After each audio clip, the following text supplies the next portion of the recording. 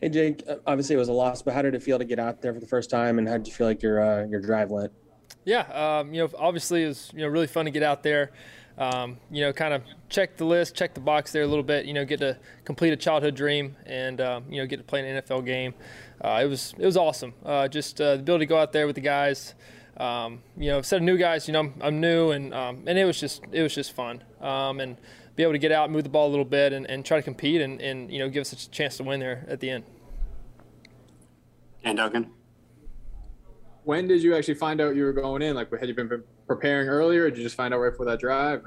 Yeah, I was just trying to stay prepared, throughout the whole game. Didn't know if I was going in at any particular time. Just trying to stay ready, and they told me there late in the fourth quarter that, hey, you're up, and just trying to get ready, and trying to make something happen.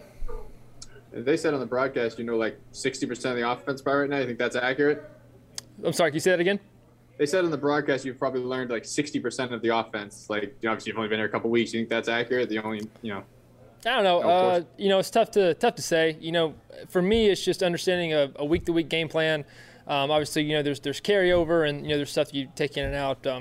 Just for me, it's, hey, let's go learn a game plan. Let's go learn 150, 200 plays a week, and just go try to execute. And Dunleavy. Jake, it seemed like one of your strategies was throw the ball to Kenny Golladay.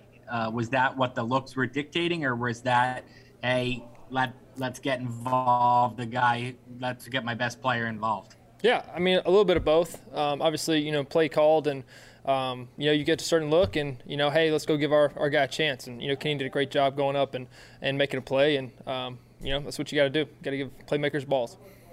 Was it this week any different for you in practice, Jake? Did you get more reps in practice? Like, did you anything different that told you might play in this game?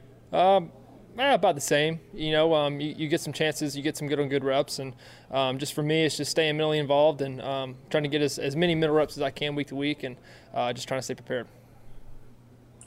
Bobby Childs. Jake, congratulations on your first Thank you. completion as an NFL quarterback. What's it like preparing for a 2-minute offense when you're still trying to learn the playbook? Yeah, it's a lot of highlighting plays you feel good with, and a lot of crossing out stuff that doesn't really make any sense. So, we had our package, and just it was a good opportunity for us to just go try to and execute the play we had in front of us. So I thought the guys did a good job making plays and staying in it, and just really trying to give us a chance there late in the game. Char.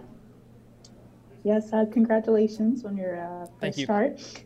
As you got close to the end zone, did you feel like you were rushing it at all? Yeah. Overthrew? You were excited about that last moment? When you get close like that, obviously you want to punch it in and definitely get six, especially in that situation we were in. Just trying to get shots at the end zone and give us enough time for us to get a drive there after that. There's always some plays you want back, but obviously just wish we would have executed there and gotten the end zone and gotten six. Dunleavy.